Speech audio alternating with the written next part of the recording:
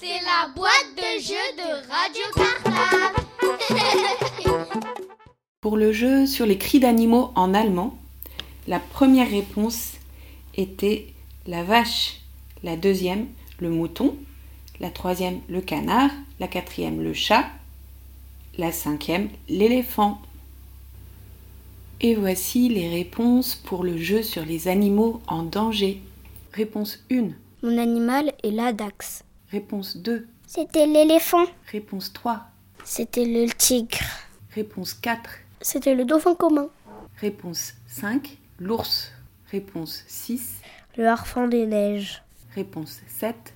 C'est le condor. Réponse 8. C'était le poisson lune. Réponse 9.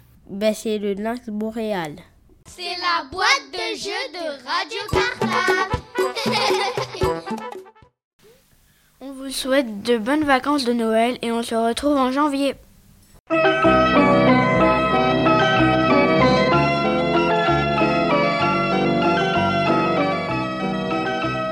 Radio Cartable.